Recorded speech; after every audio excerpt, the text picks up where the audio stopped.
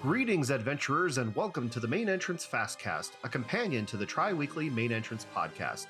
I'm your host, Technicopedia, and here's your Fastcast for Flashback Friday, September 6th, 2019.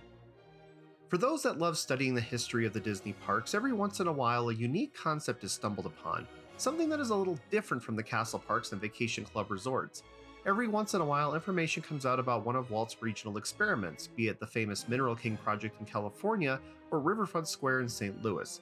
Often these are seen as the Disneylands that never were, but there was one project that did come to life and actually operated all the way up until the 1990s.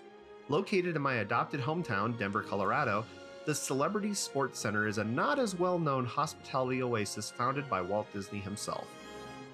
Celebrity Lanes, as it was first known, opened in 1960 and was given its unique moniker due to the initial band of investors Walt lined up to open the complex.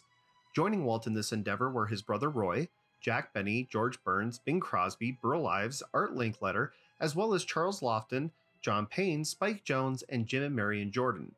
Technically located within Glendale, Colorado, the location was chosen due to the large population growth the area was experiencing. Denver was already known for its outdoor adventures, but needed indoor recreation for the cold winter months. To fill this need, the center was home to 80 lanes of bowling, 3 arcades, eventually featuring more than 300 video games spread between them, a full-service restaurant, Hofbrau, coffee and soda shops, and even a shooting gallery. A year later, an Olympic-sized pool was added to the attraction lineup.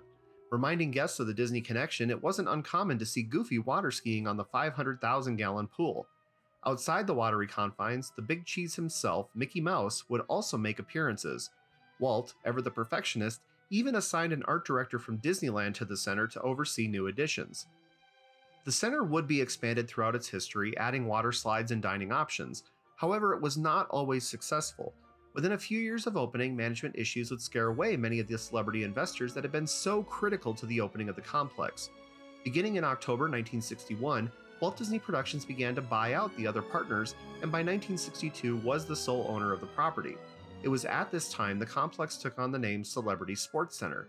For Walt, this was not just a mere entertainment enterprise. This was a chance to address societal needs.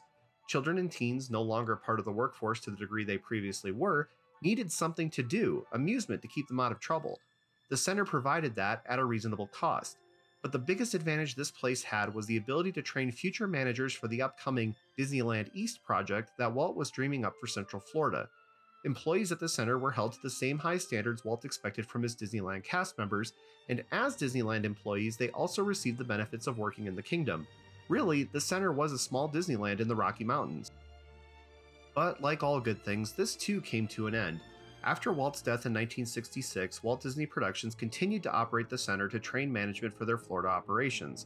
In 1979, amidst the planning and construction of larger projects in Orlando and Japan, Walt Disney Productions sold the property to a group of buyers. The new owners continued to expand the complex throughout the 1980s, and its popularity soared. The grand scale of the operation even attracted professional bowling tournaments. However, the success was not to be long-lived.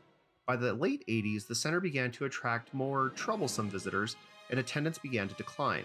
With this decline came an equal decline in revenue, and in 1994 it was announced the Celebrity Sports Center would be closed forever, its land sold for retail development. Today, nothing remains of the Celebrity Sports Center in its original home.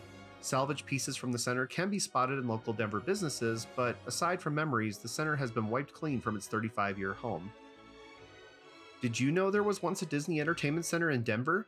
There actually was another later on, but that's a story for another time. Do you have any memories of the Celebrity Sports Center? Let us know at connect@mainentranceCast.com. That's it for today's Fastcast. Be sure to check out the Main Entrance Cast available on Apple Podcasts, Spotify, iHeartRadio, and most major podcast providers. If you're looking for a new best friend, adopt, don't shop, and always make time to explore your world. Thanks for listening. Have a great day.